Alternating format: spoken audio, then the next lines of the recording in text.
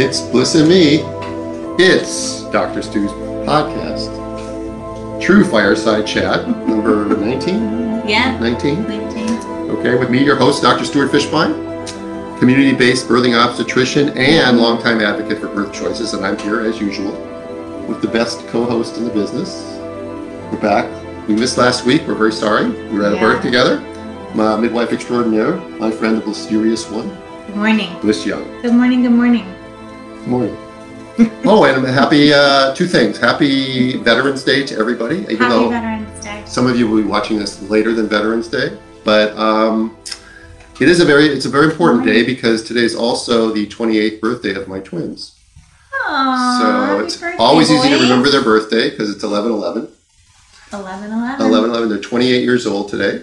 And we've already been having some fun family texting going on this morning. So it's great. They're both at work, which is good. It's a good thing when both your kids have jobs. All three?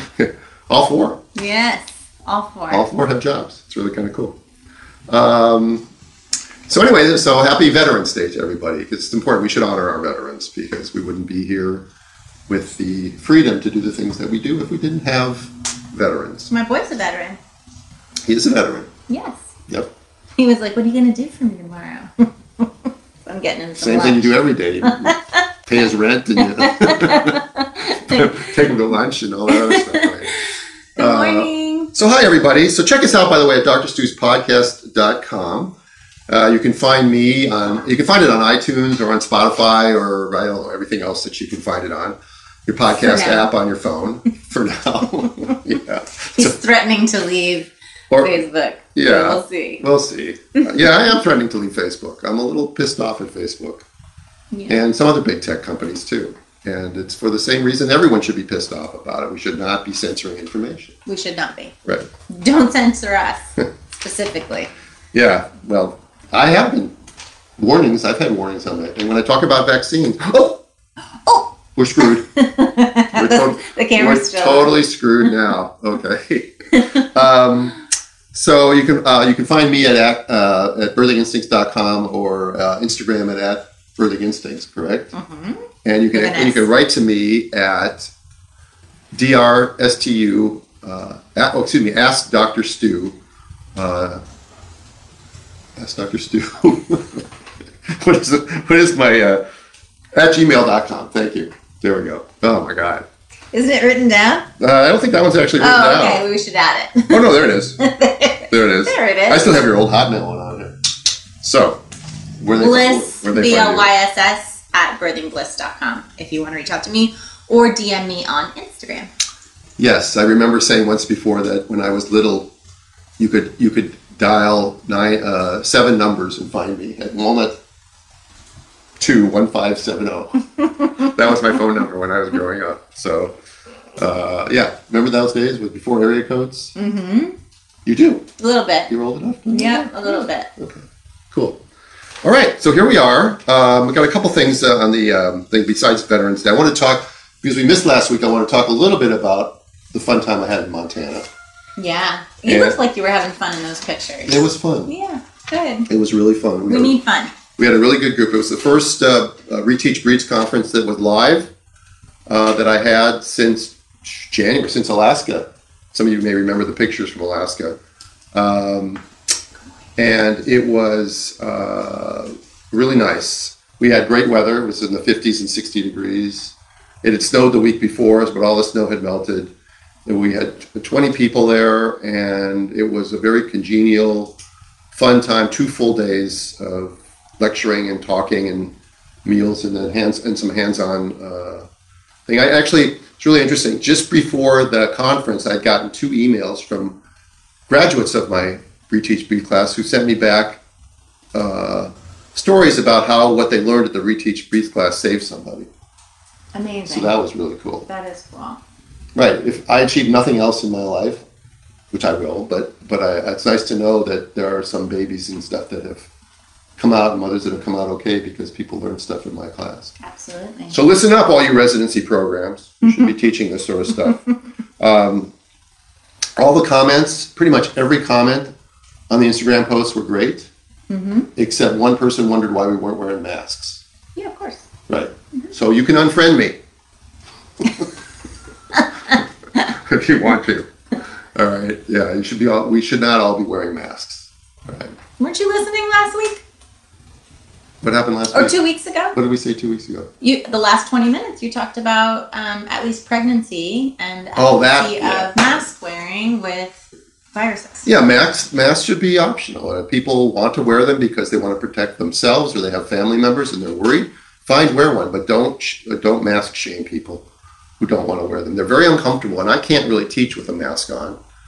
It's hard to hear. Yeah, it's hard to hear. You can't see your lips, and you can't see responses on people by just seeing their eyes. Mm-hmm. You can't, right? And then if they want to talk to me, I already have a hard hearing problem anyway, so I can't hear them. So there were no masks. Nobody complained. Nobody wanted. There were little kids there. We had a great time. And by the way, it's been 2 weeks, and no one's gotten sick. Right. So I think we're clear. Right. We do have an invader trying to get into the room. I don't know if you guys can hear that, but Jax is trying to tear the door down. Okay. Okay, so I think we want to talk about a birth that we did together. You want to bring that up first? Or you want to do other news first? A birth we did together and almost did together? Yeah, you can tell a story. This is one of the things that's an advantage of being in Southern California, is that, not to toot my own horn, but you have me. I know. So? For a little bit. There's a law in California that says that clients, pregnant people, cannot go beyond 42 weeks. And if they do in their gestation, they have to then be in a doctor's care. So usually that means transporting to the hospital. But luckily I have Dr. Fishbein, Dr. Stu, to be able to call in if someone can afford it. I mean, not everybody can afford your services either. That's true. So you have to be able to have the ability to do that, which is really hard for me and my clients, for the ones that, they don't have that option. And I'm sure for you guys all over the country. It would be really nice if insurance companies would get off their butts and start realizing how much money they would be saving by me paying for something like that to continue, or paying me to come and put a vacuum on or do a repair. All right, is this the garbage men, or is this the gardener? That's Friday's the gardener. It'll be done in a second. Okay. God. How many OBs across the country do home births? Well, there's no registry of them, so I actually don't know the answer to that question. I mean, I'm sure there are some that do them on the sly. Mm-hmm. How many do what I do and promote it? 5? 3? I don't know any other ones that do it. Oh, I thought. Well, David Hayes is retired. We have Dr. Flores. Oh, Dr. Flores is new, right? So there's Dr. Flores. Boots Taylor's he's a hospital patient. Okay. He has a birth center. Yeah. Sea Babies is great. He's in Atlanta, and it's great. So, but I'm sure there are other people out there. And by the way, if anybody knows of any, let us know. Let us know if there's any doctors that have sort of done what I've done and given up hospital birthing, because I would like to form a union of 3 or 4 of us. No, there are none. Yeah, we could talk a little bit about Dr. Flores. She's just out of her residency program. She wants to do home birthing. She knew that from the beginning. That's amazing. And the problem is, of course, for her is she's still very medical. I've been at a couple births with her and in my office, and she needs to hang out with midwives. Yeah, she needs to spend. I spent 10 years with midwives, or before I even thought of creating the Woman's Place. Mm-hmm. And then it was another 15 years, a total of 25 years before I went through the home birthing. Yeah. And then also she's not skilled in breeches and certain twin presentations, so she really is only going to be doing head down. Now, some people want a doctor to be there, mm-hmm. but she's going to be really competing with midwives, because she's only going to be really doing what midwives can do. And so what I always say to them is, when I meet a consult who's got a head down singleton baby, is you don't really need me, Yeah. And then they sometimes say, "Oh, I didn't know that," and then sometimes they say, "Well, we want you anyway." Mm-hmm. Right. Yeah. Okay, so my client went up until 42 weeks. We were working on it with castor oil and other things the day before. She seemed to have an active pattern, and then it kind of petered out, and she was very tired. She'd had a couple of days of on and off labor. And so we were talking about whether or not we wanted to transport to the hospital into the care of one of my midwife friends, who Naomi Drucker, who works out of Cedars, and I love that I can transport to her. And Dr. Brock was going to back her, so we knew that there was a very good chance she would get a vaginal delivery, or to have you come on the team. And ultimately, we got the labor going enough that I felt like we could do it at home, and so they had you come, and you came and sat on the couch and played with the dogs. It was very cute. I have some pictures of that I can post on your Instagram. They were so cute, those dogs. They were, and they loved their mama. And so they were wiener dogs. Yeah. Yeah, dachshunds. They were part dachshund. Yeah. And the female dog with the longer hair was the one that was humping all the time. So what is it? What is it? I guess females are just attracted to me. Yeah. Not in that way, though, guys. It's just I'm surrounded by them. I guess the dog knew that or something like that. I don't know. But it's an unusual behavior to see in female dog. Mm-hmm. Yeah. And the husband said this. I haven't said his name. and the husband said that. He said, "Yeah, it is sort of funny that she does that." But, okay. Anyway, enough dog stories. So we were pushing for 4.5, 5 hours on and off. First letting her do the instinctual pushing, then asking if she wanted some guidance, and then really actively pushing. And then you could tell that she was getting really discouraged, and Dr. Fishbein was in the other room. And so I said, we do have Dr. F here. He could come in and help do an assisted delivery. And then I kind of went out and talked to you about it. And we had a couple of mild decelerations, nothing big, and you were like, what are we doing? Let's just get this baby out. Yeah, I'd gone through my playlist twice. So he came in. I was on a podcast. I had gone through my playlist twice. It was time to get the baby out. That's how you know when your playlist has gone through twice. So you came in and gave informed consent and did a vacuum delivery. Yeah. The baby was great. Mom was happy. Everybody was really needed some stitches. Mm-hmm. That's the picture that you guys saw. That's right. That's the picture for on Instagram for our podcast. Mm-hmm. So that was a really long labor. I like that picture though. That was a funny angle for the picture because you could see the baby and everything. You could see Mom, but she was covered, and then you could just see us very busy at work. Mm-hmm. Yeah, it was good. So no, it's not. We'll come back to your question. So, and then that was a long delivery on Monday and Tuesday. And then I had another one where the mom was laboring for 4 days. She was not post-dates. She was 39 weeks and was amazing, did an amazing job. Hayes was her doula. We kind of came and went a couple of times during her labor. So proud of that couple. So loving and romantic.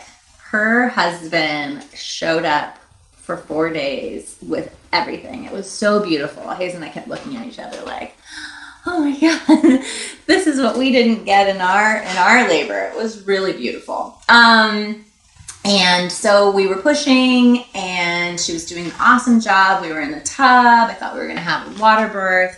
And then we started getting some deep decelerations. And so we got her out, changed positions several times, put oxygen on.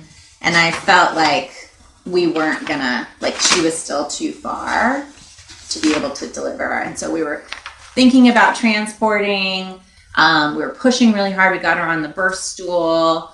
And baby came down low enough that I was like, it was those moments where you're like, okay, what's the best course of action? And if I had done an episiotomy, I was really certain that she was going to tear all the way through because her perineum was super short.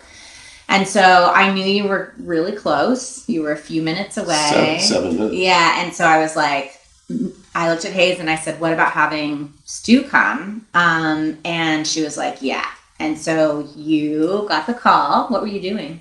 She said she was pretty sure. Wasn't that late? No, it wasn't that late. No. Was it? What time was it? Like 9:30? The baby was born at 10. Yeah, 9:30. Yeah. It was like 9:30. No, I wasn't sleeping. Okay. Right. And you hauled butt over. Yeah, I just put my jeans on, and everything's in my car already. And yeah. I think I was there in 12 minutes. It was amazing. It took me a few minutes to get to my car, but it was Waze said 7 minutes. Yeah. And then I couldn't find a place to park. Yeah. And then I was going to call you, and my phone rang, and it was Rebecca, I think. Or no, it was Hayes. Hayes. And saying, she said, baby's here. baby was born. Yeah. I felt bad though that I got you up to come over. So, Well, I wasn't bad at all because Speaking of- it was only 7 minutes away. If it had been Orange County, oh my, wow, we got you a thank you gift. that is a great gift, and 18 is a really good whiskey. Yeah. Oh my gosh. So that's for you. By the way, this has a sentimental value to me, Glenmorangie, because, and it's funny because today is my boy's 18th or 28th birthday. And Well, you can share some with 4 or them. 5 years ago, we were in Scotland together, and I sent them some videos and pictures from Scotland as part of their little birthday wake-up thing this morning. And we went to the Glenmorangie distillery, and we toured it, just like you do wine tasting, you do whiskey tasting, I guess. And so this is great. And then 18 is, as it says here, extremely rare. Yes. Extremely rare. So I just want to thank you Mwah. for always Thank being you. there for me Thank and you. my clients. And this is a card from the family, which you can read later. Okay. So anyways, that was amazing. And it was, Well, that's really sweet. You didn't have to do that, but that's really sweet. I wanted to. I'm feeling really good now. Oh, good. Yeah, You were a little. I was a little bummed this morning. I was I a little know. sore. My body is really giving me trouble. Oh, I forgot to tell you guys. I have my first Pilates session. Secretly, don't tell anybody because it's California and I don't think it's supposed to be open yet. I'm not private, telling right? anybody where I'm going, or it's always been private. Yeah. Right. It's my first Pilates since I think March. So I'm very excited. Good. But I'm also apprehensive because I've lost all the flexibility that I was getting from going to those lessons, Yeah. and I am so, I hike every day almost, but I am so stiff at night, stuff like that. Everything aches, It's going to be great. and I have a stinky little bathtub, so I got to get a new place just because so I can get a better bathtub. Yeah. It's going to be great. Right. Or I could just put a birth pool in a box in my living room and fill it up every night. Could I do that? A lot of work. Yeah, I could do that. That would be fun. All right. Okay, so we have to read a letter that we've been meaning to read for a long time from a listener from Natalie from Missouri. So Natalie, we hope you're here because we're finally reading your letter. yeah, if you're not, we will Listen to the podcast. Yeah, you'll listen to the podcast, but know that you're doing it. Okay. So this is from Natalie. This is dated a month ago, actually. I love the podcast. I've been listening for several years now. I have a question and I'm curious to hear you discuss. At one point, Bliss mentioned that breaking the waters could cause the baby not to rotate all the way.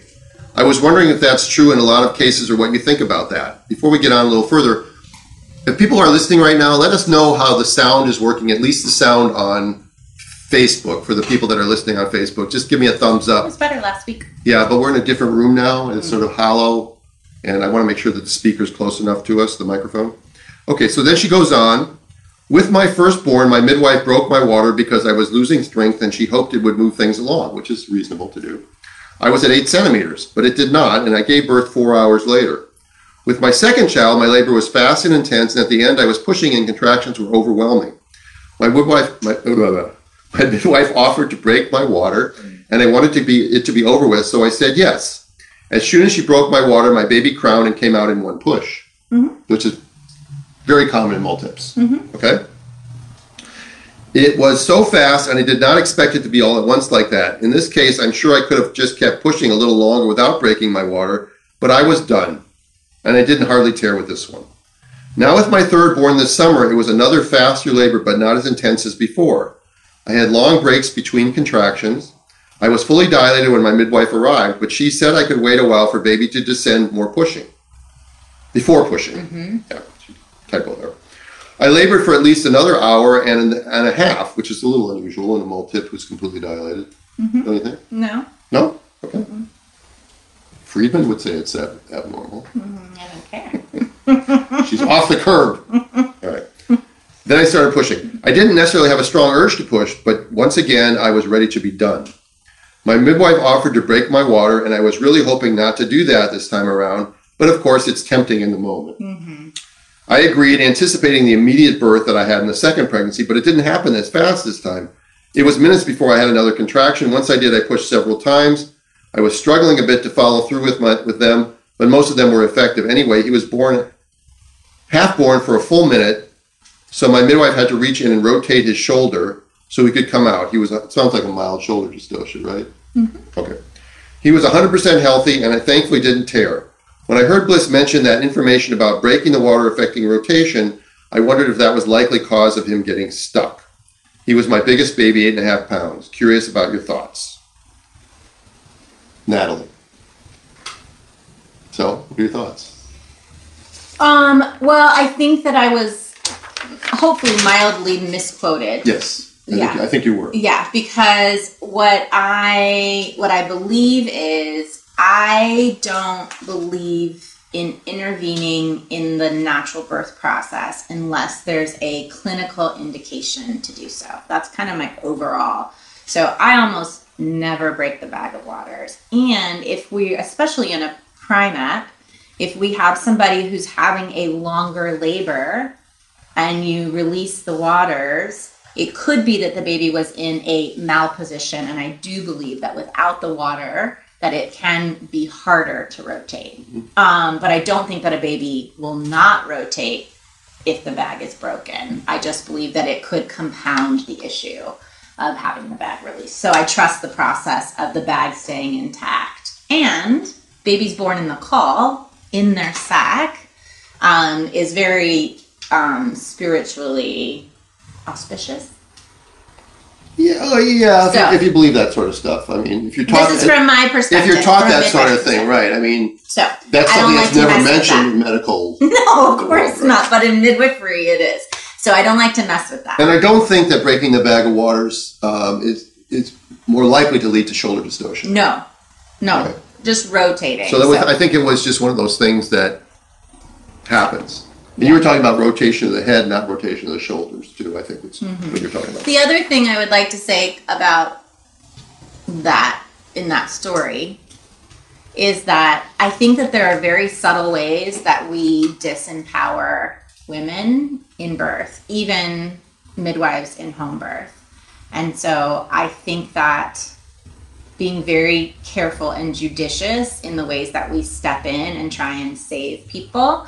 And then, of course, informed consent is always your right. So if it's something that you desire, if you want your practitioner to break your bag or to augment your labor, if that's something that feels important to you, then you deserve the right to be able to say that. I just think that there's something that happens for women when they are able to follow their body's natural rhythm all the way to having their baby in their arms. That's really special. So that's me. Yeah, I think that's good. That's a great answer. Thank you, Natalie, for writing for that. By the way, I did buzz my own hair this morning. How did I do? Good.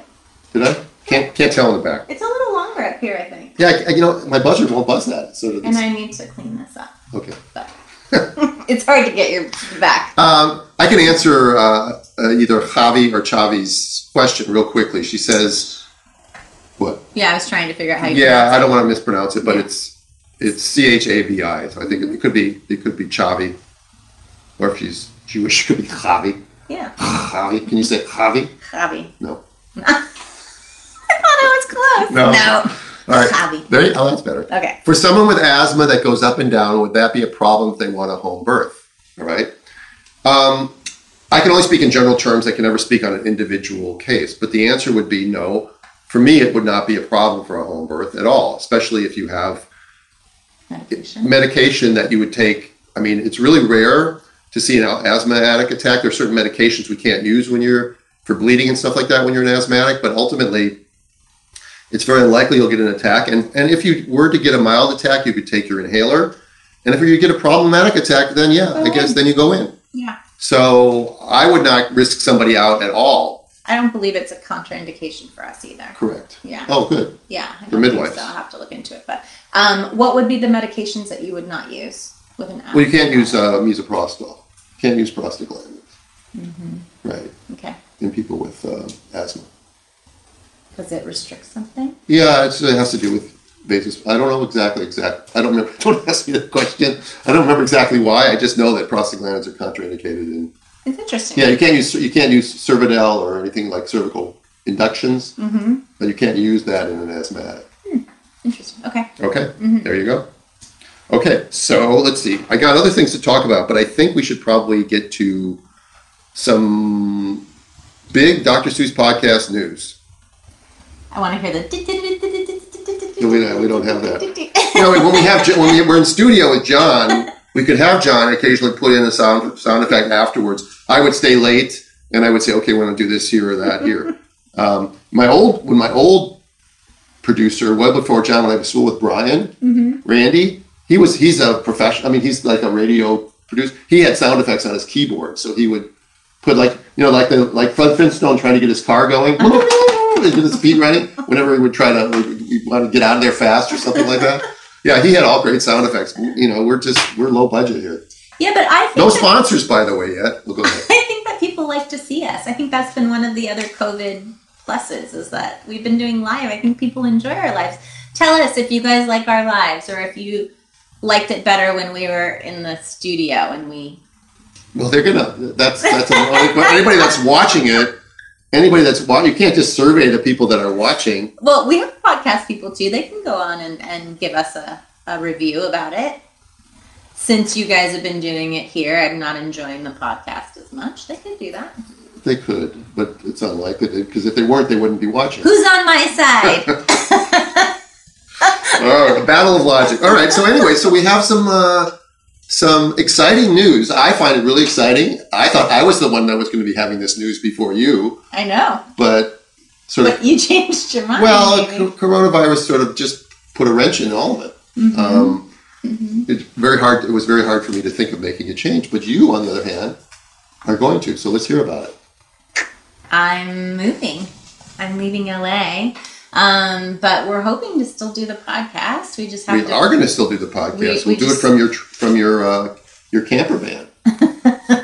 I'll be in my camper van. That's right. And we'll do it on some other platform like Zoom or something like that. Yeah. So tell them. Yeah. So it's really exciting. I'm like so happy for you. Thank you. So I was originally going to do some international midwifery once my son Grant graduated from high school, which is this year. He's in his senior year. But Corona did have an effect on international travel. And as you all know, I lost my daughter almost exactly a year ago on the 22nd.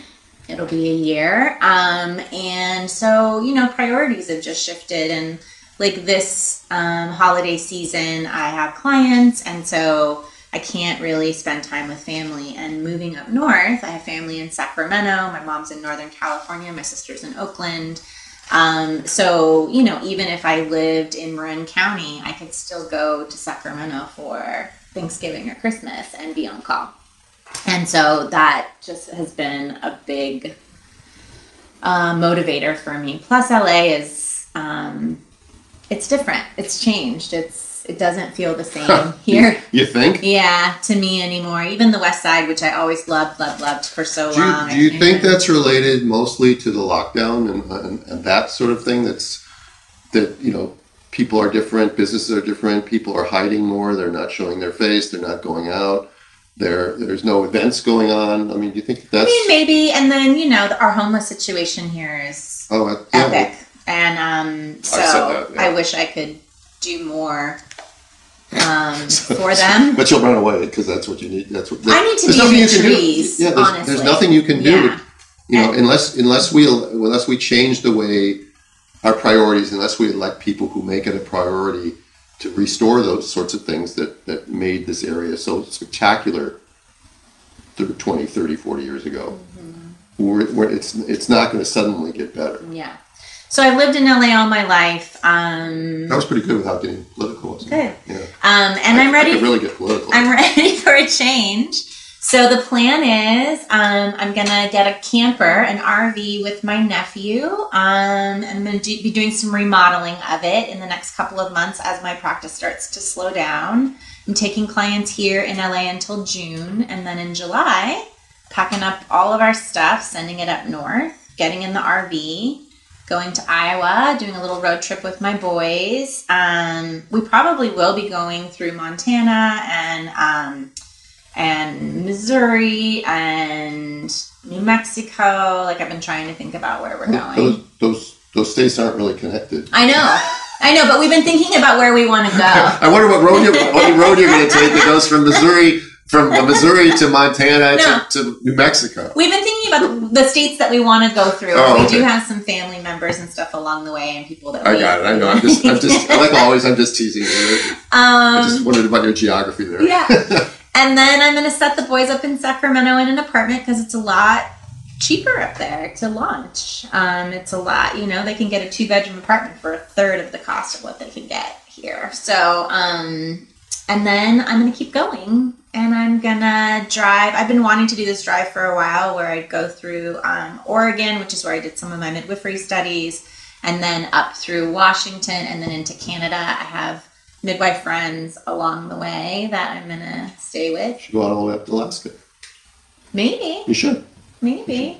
Yeah. And then I'll land in the Bay Area for the holidays. I'll come back, so I'll be gone from August to about the end of November on a solo trip. I've never lived alone, ever. So I feel like it's a good time for me to just reflect and not have clients and not be taking care of kids and really just...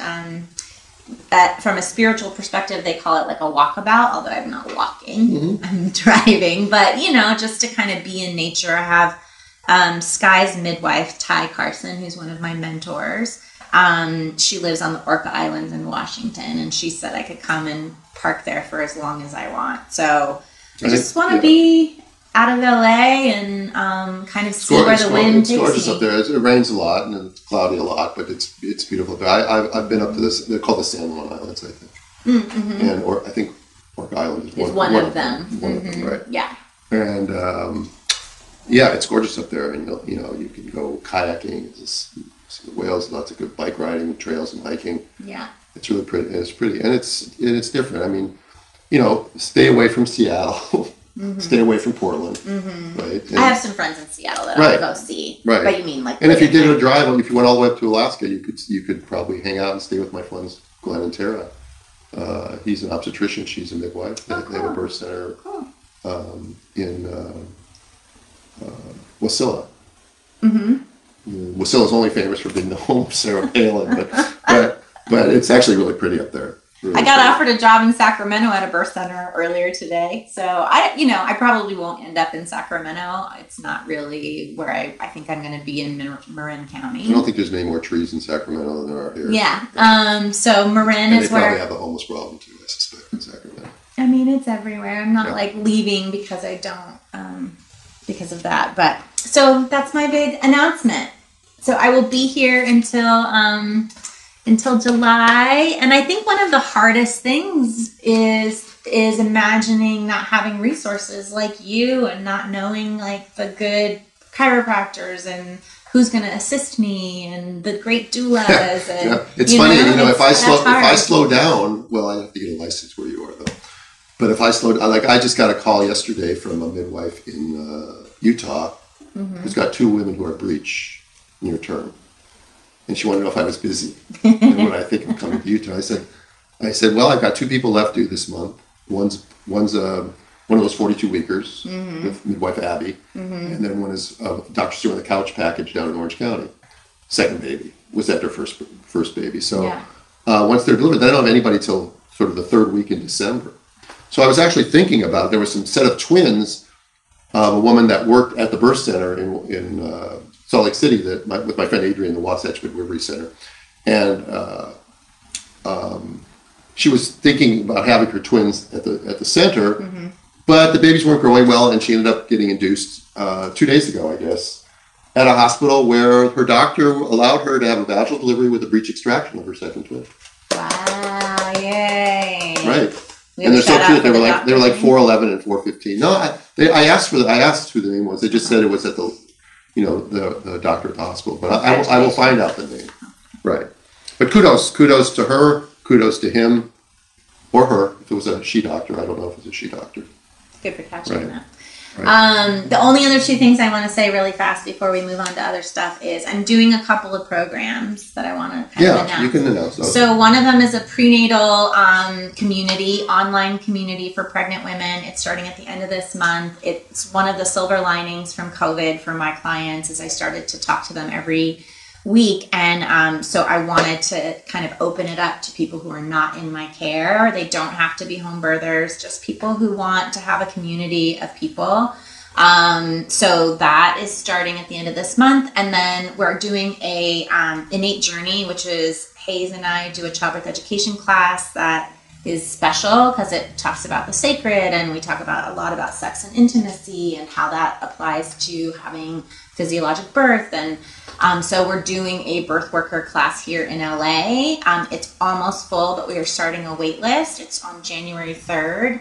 And then we will be doing an online version of it coming up in. So this is going to be a live class, not virtual. This one's live. But you're going to work it out so that you're going to have it on, so that you could continue this sort of thing when you're in another location. Or well, also because you're taking on all these new things right now at a time when you're sort of winding down. So I'm testing the waters for more of a virtual thing. I've been following you on Instagram, and you've been posting lots of interesting stuff. You should make sure.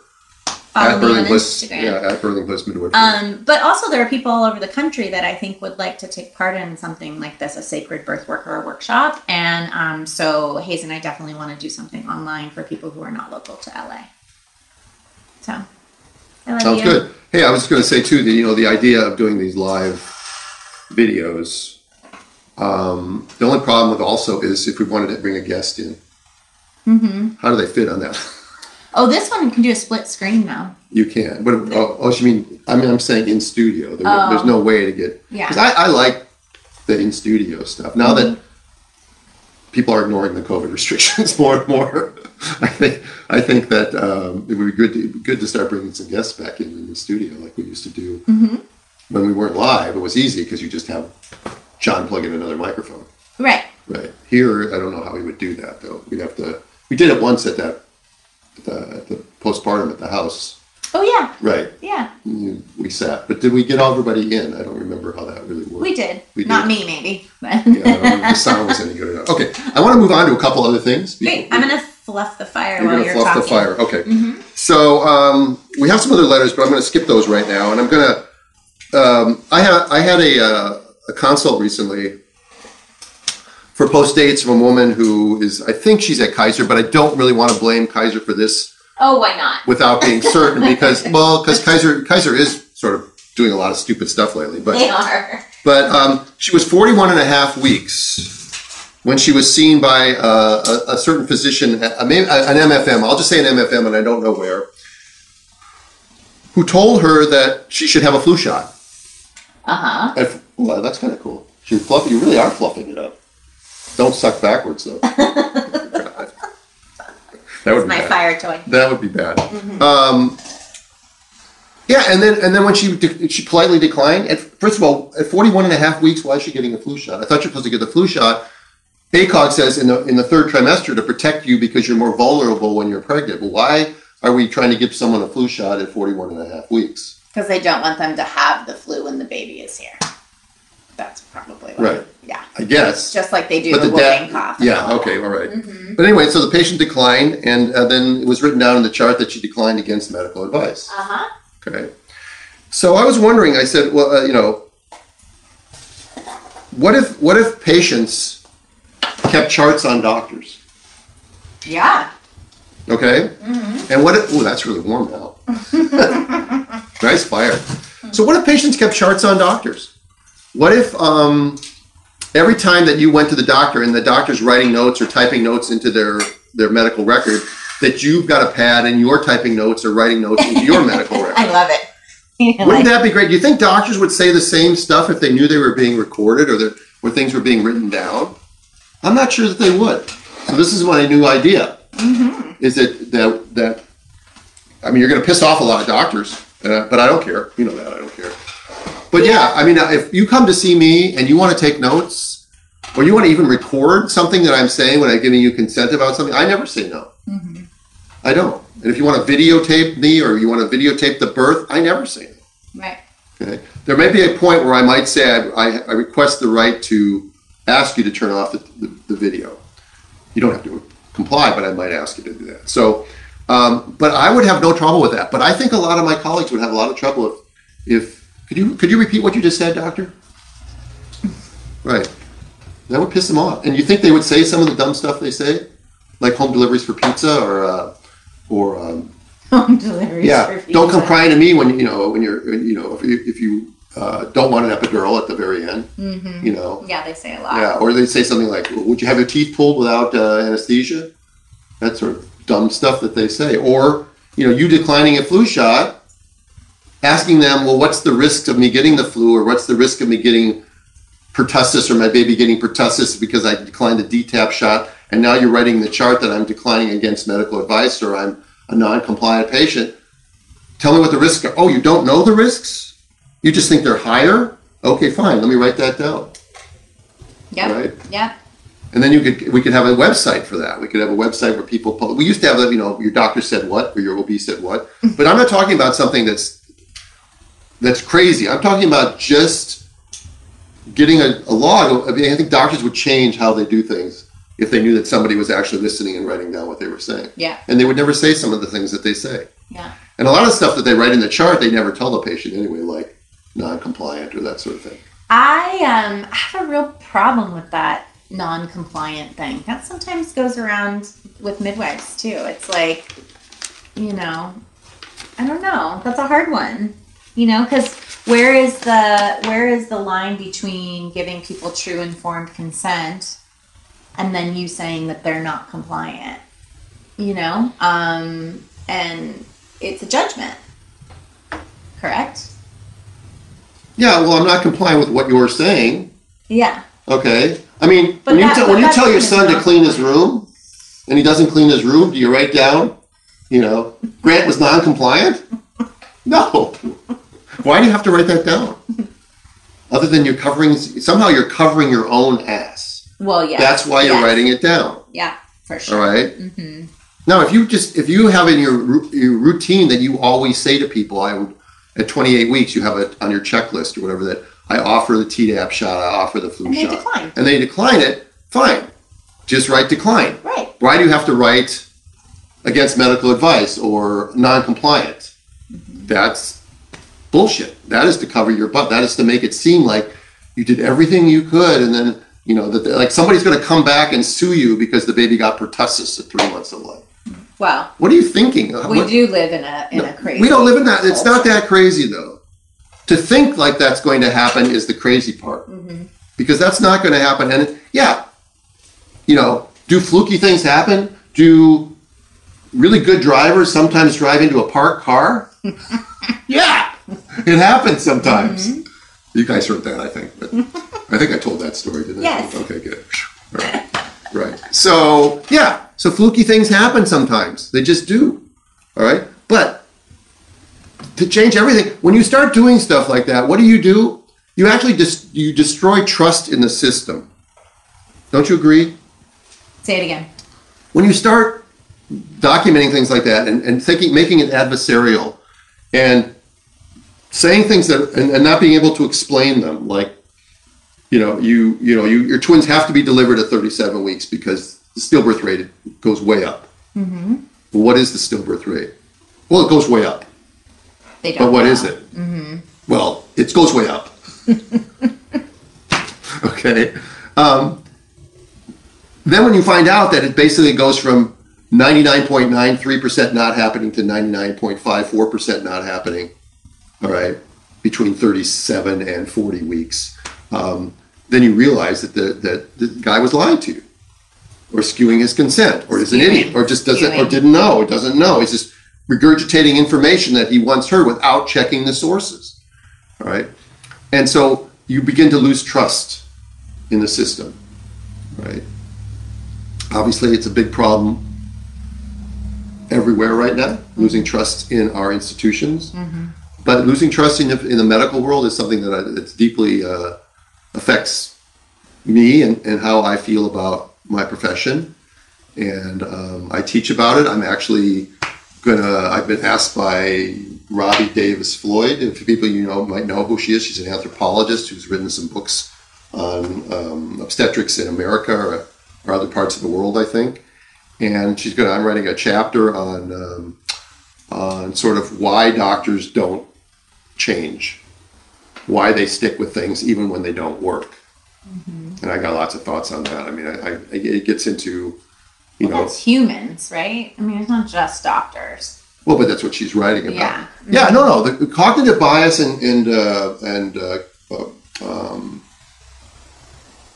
confirmation bias and cognitive dissonance. Sorry, I mixed the two, put the two together. Are two of what I call a trilogy of bias. The other one being premature cognitive commitments, and these are. I think I've talked about them before on the podcast, but I can briefly go through them at all.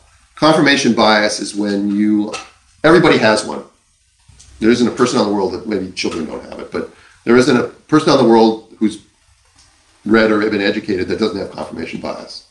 And it can be as simple as you sitting there and me sitting there and me drawing a 6 right here. Mm-hmm. I have this great slide, and I ask you what number is that, and you say 9, and I say 6. Mm-hmm. Okay? Mm-hmm. It's because it depends on your perspective. So it's a very simple analogy for confirmation bias. Everybody has that. We also have cognitive dissonance, which everybody should know what that is. But it's like cognitions are thoughts, and when you have dissonant cognitions, it means that your brain is uncomfortable because it's hearing two different things and it can't reconcile them, and that makes everybody uncomfortable. Mm-hmm. A very simple example of that would be like you're on a diet, but you're walking past a gelato shop, all right, and they've got this great chocolate raspberry truffle stuff. And so you say, okay, I'm just going to get it and I'll start my diet tomorrow. So what you've done... I've never been there, by the way. I don't know what you're talking about. What? Where I'm supposed to eat well and I don't. You're teasing me. Totally teasing. Right. So that's a very simple example. A more difficult example, it would be what we have going on in the political world right now, or or even in my thing, why do doctors continue to say that all breaches should be sectioned? Right? Because there's good evidence that that's not true. Yeah. All right. So how can they keep saying that? Well, they basically there's two or three techniques to getting rid of dissonant cognitions. One is to ignore conflicting information and cherry pick your data. Two is I don't know if I'll remember all three. And two is to ridicule anyone who has an opposing viewpoint. Mm-hmm. Oh, that guy, he's crazy. The fish pond guy, he's crazy. Yeah. Okay. Mm-hmm. And I forgot what the third one is, but there's two or three techniques of getting rid of, or just embellishing the data that supports your position, I guess, would be sort of the opposite of the first one. So you have all these things that go on, and then you have something called premature cognitive commitment. This is a much more nebulous one. What are you laughing at? What am I doing? No, it's my brain. Premature cognitive, what? Commitment. Yeah, and it was, yeah. That's just me. That's my brain. That is funny. Right. All Did you get the joke, you guys? Yeah, they got it. Okay. Your viewership is going up while we're talking about the joke. So, all right. So anyway, premature cognitive commitment is much more nebulous. It's much harder to pin down. But the example that I use when I'm speaking is, say you're at your first job and you're called into your boss's office and he fires you. And it's very stressful for you because you liked your job, you like the people there, and for whatever reason they're laying you off or they're downsizing or whatever, and you get fired. And on the boss's desk is a pencil sharpener and a vase containing orange Gerber daisies. Okay? Now you don't register that. Your brain registers that. You don't register that. 20 years later, you go to a cocktail party. You walk in the front door, and on the coffee table is a vase of orange Gerber daisies. Right. And you're triggered. And you're triggered, and you don't even know why. You feel nauseous. You feel uncomfortable. These are things that maybe in the breach world, something they had a bad outcome, or they heard a bad story, or whatever else years ago, and it has nothing to do with what they're knowing now, or something else. And then they hear the word breach, and they immediately get this gut feeling inside of them. Mm-hmm. And that's really a hard thing to change that sort of thing. You really have to get these people early so they don't develop these sorts of things. Mm-hmm. But those are what I call the trilogy of bias and why people do what they do. But all these things, if you don't recognize what you're doing, you're going to destroy your trust in the people that you're supposed to be helping. They're not going to listen to you anymore. They're not going, and the institution is going to become, and that's why people are very suspicious now of hospitals. Why fathers can't go to 20-week ultrasounds, right? I've met a lot of people who've told me that, and every time they start telling me the story, they start shaking their head and they said, I have no idea why they do that. I mean, I'm sleeping with her. She lives in my house. Mm-hmm. All right? The tech can go in and out for lunch. She can go out to some restaurant for lunch with some of her coworkers and come back in, but I can't come in with my wife.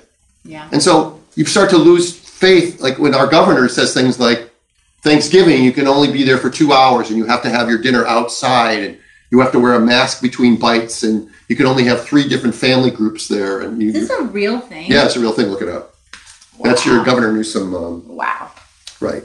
And so when you start doing stuff like that, which are things that are unenforceable, or they make a mockery of this, then everything becomes a mockery. Mm-hmm. And anything that comes out of their mouth, you don't believe anymore.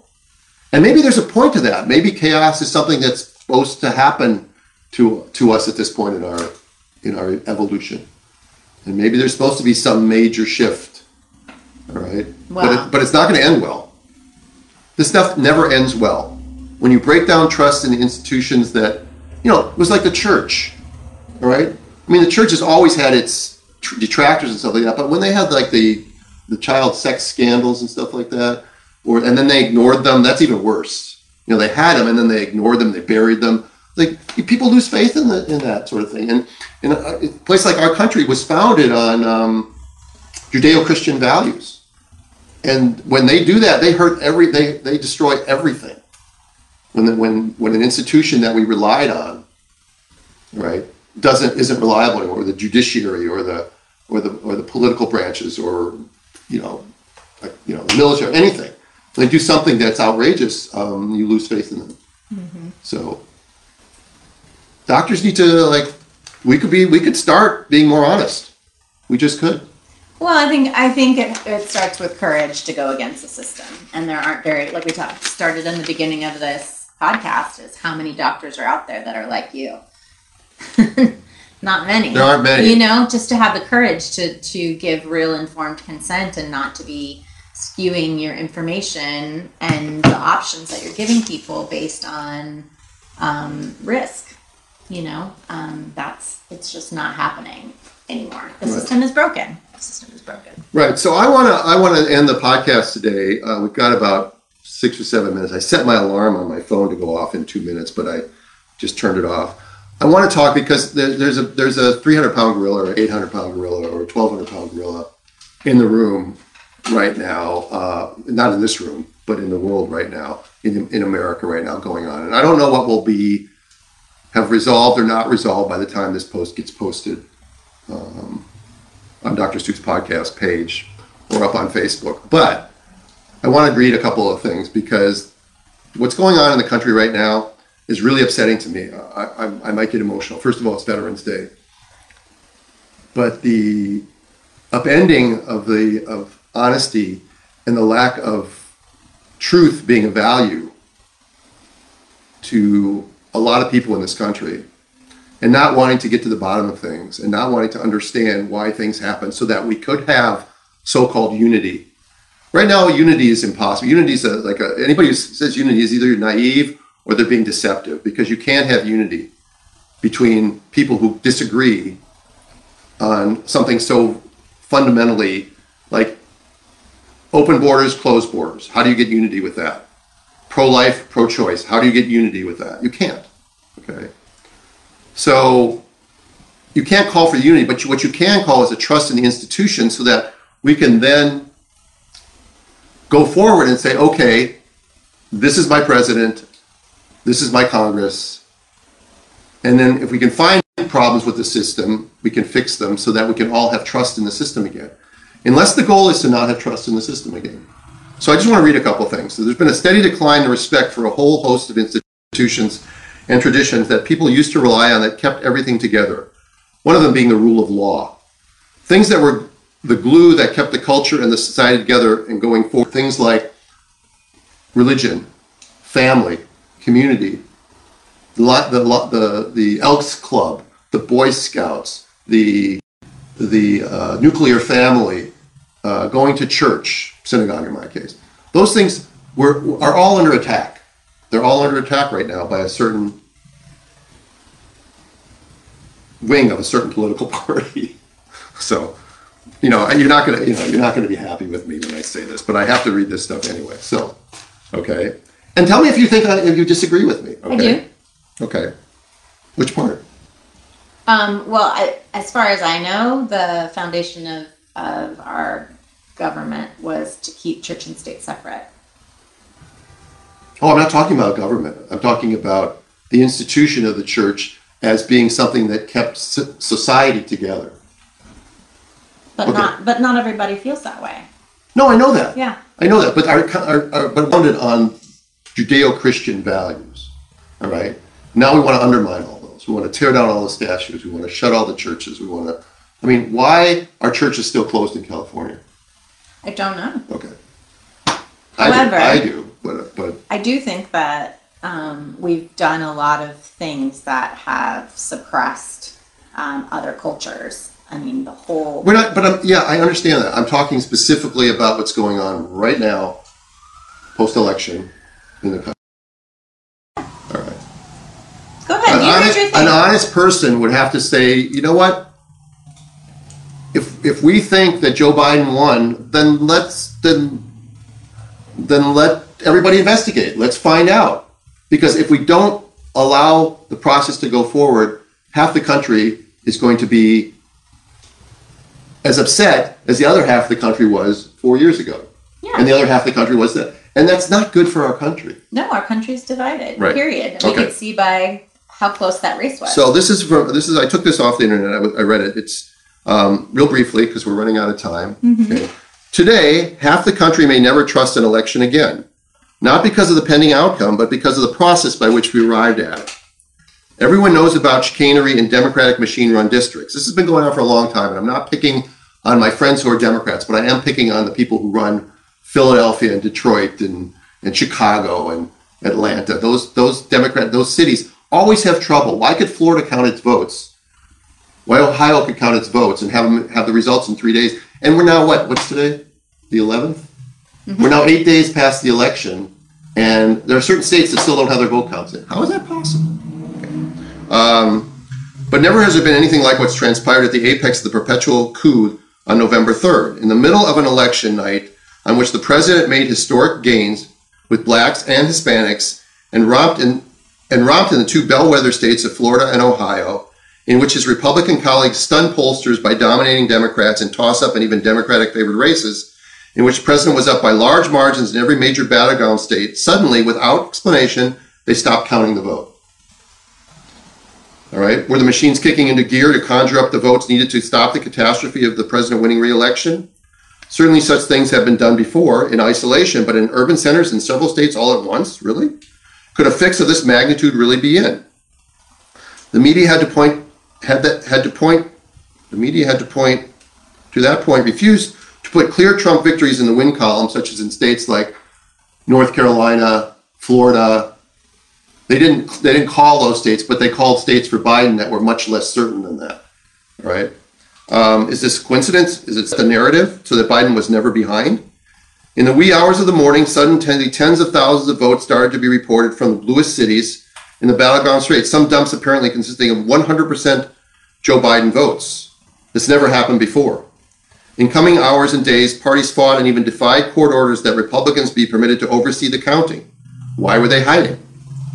Evidence grew of alleged voting irregularities, alleged ballots, illegal ballots, dirty voter rolls, software glitches, unlawful ballot harvesting, and statistically improbable outcomes. A mass of recounts, audits, and related litigation are now pending. Every one of these single battleground states might have broken Joe Biden's way in a normal election in which Americans cast their votes in person with proper identification. But the foregoing has cast a shadow on our elections and the way in which election count unfolded, seemingly breaking entirely in Biden's favor after an election night freeze. The anecdotal and in some cases more robust evidence of corruption and fraud. Our faith in the integrity of our elections and our republic itself has been shaken. All right? Never forget that the media took upon itself to coronate Joe Biden as the winner well before the counting was done. That certain world leaders were surely rooting for the return of America Last globalism called to congratulate the former vice president and that he stood up his transition so quickly only further suggests a hasty effort to ram this election through. Anything that might arise subsequently to challenge the narrative will now be dismissed, attempt to, quote, undermine our democracy, unquote. They never call it a republic, by the way. They call it a democracy. We aren't a democracy. We're a republic. Suppress the vote by tossing out illegal votes, or steal the election by obtaining a legal certifiable official final tally. If you express a desire to count legitimate votes, discard illegitimate ones, and get an accounting as to how, why, and the extent of the illegitimacy to ensure your vote is not diluted and your voting rights are not therefore violated, you will be gulagged on social media and beyond. The fever dreams of the ruling class previously telegraphed about dragging the president from the Oval Office will, of course, intensify the longer the process takes. Meanwhile, Joe Biden is calling for healing.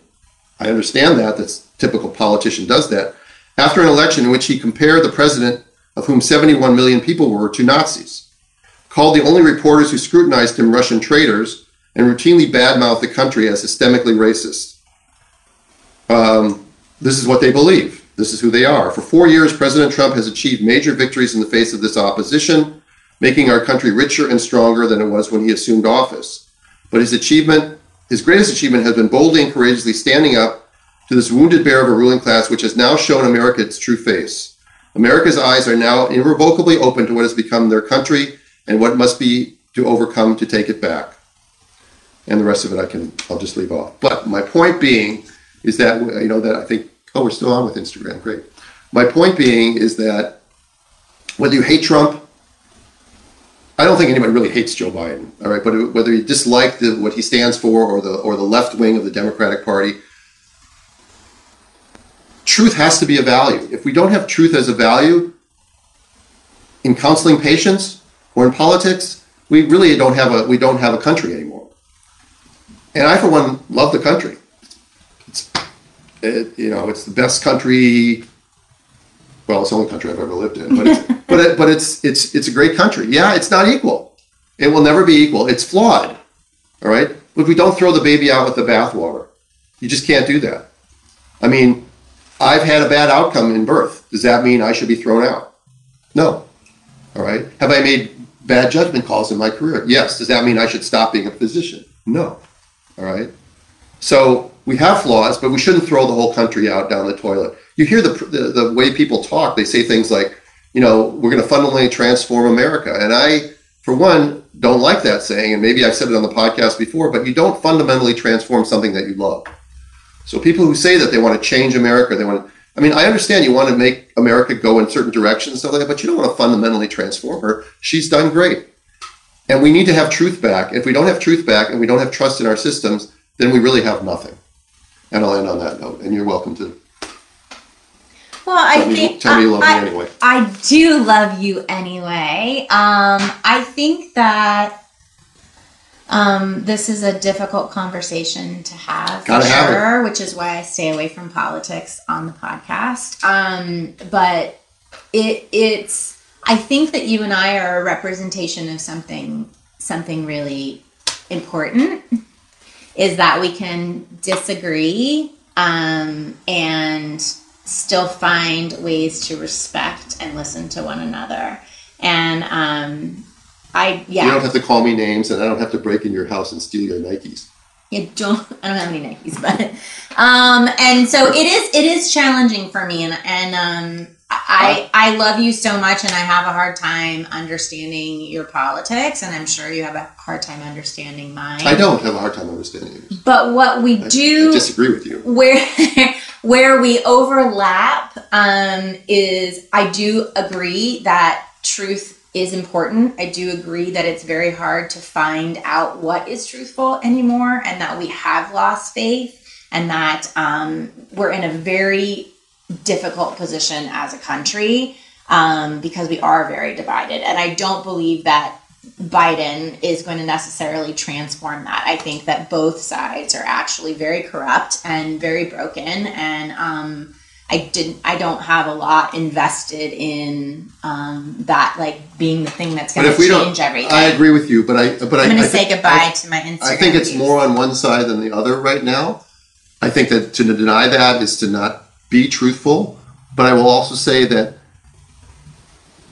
media and big tech have shown their true colors, not covering stories that need to be covered. I think that happens on both sides. Well, but what media does the right control when it comes to the media? I think that happens on both sides. I think it's very hard to know what the truth is anymore, and I think that there's no big tech. You have Google, Facebook, YouTube. Well, I think Google and YouTube that are all left leaning. Not only left leaning, but they're censoring opinions, and they're censoring stuff that doesn't fit with their narrative. That's really dangerous. That is dangerous. I agree. That's heading towards Soviet Union style Pravda. I agree. The name of the Soviet Union newspaper was Pravda. You know what Pravda means? It means truth. It couldn't be more Orwellian. You've seen my T-shirt, by the way. Yeah. But I think that for me does not. It's. I think that you and I can overlap with that without having it to be a political conversation. I think that is true. I think that the censorship is very dangerous, and I think that it is very hard to figure out what is truthful anymore. And I think that this country is in a lot of trouble because we are so divided. And I hope that us being able to have respectful conversations and to still be able to continue to have love and respect for each other can represent something. Yep. Because, we do have very different ways of thinking about this thing, but there is a lot of other things that we can continue to look at and have respect for it. Right. And this all stems from my initial conversation about what's going on, what doctors are saying to their patients and what hospitals are doing. And the trilogy of bias. Three trilogy of bias would be a tautology, I guess, wouldn't it be? I'm going to say goodbye to my and I'm going to say, and we're 6 minutes over, so I'm going to say goodbye. With us. What I can't believe is that the video stayed on the entire time. I know. Right.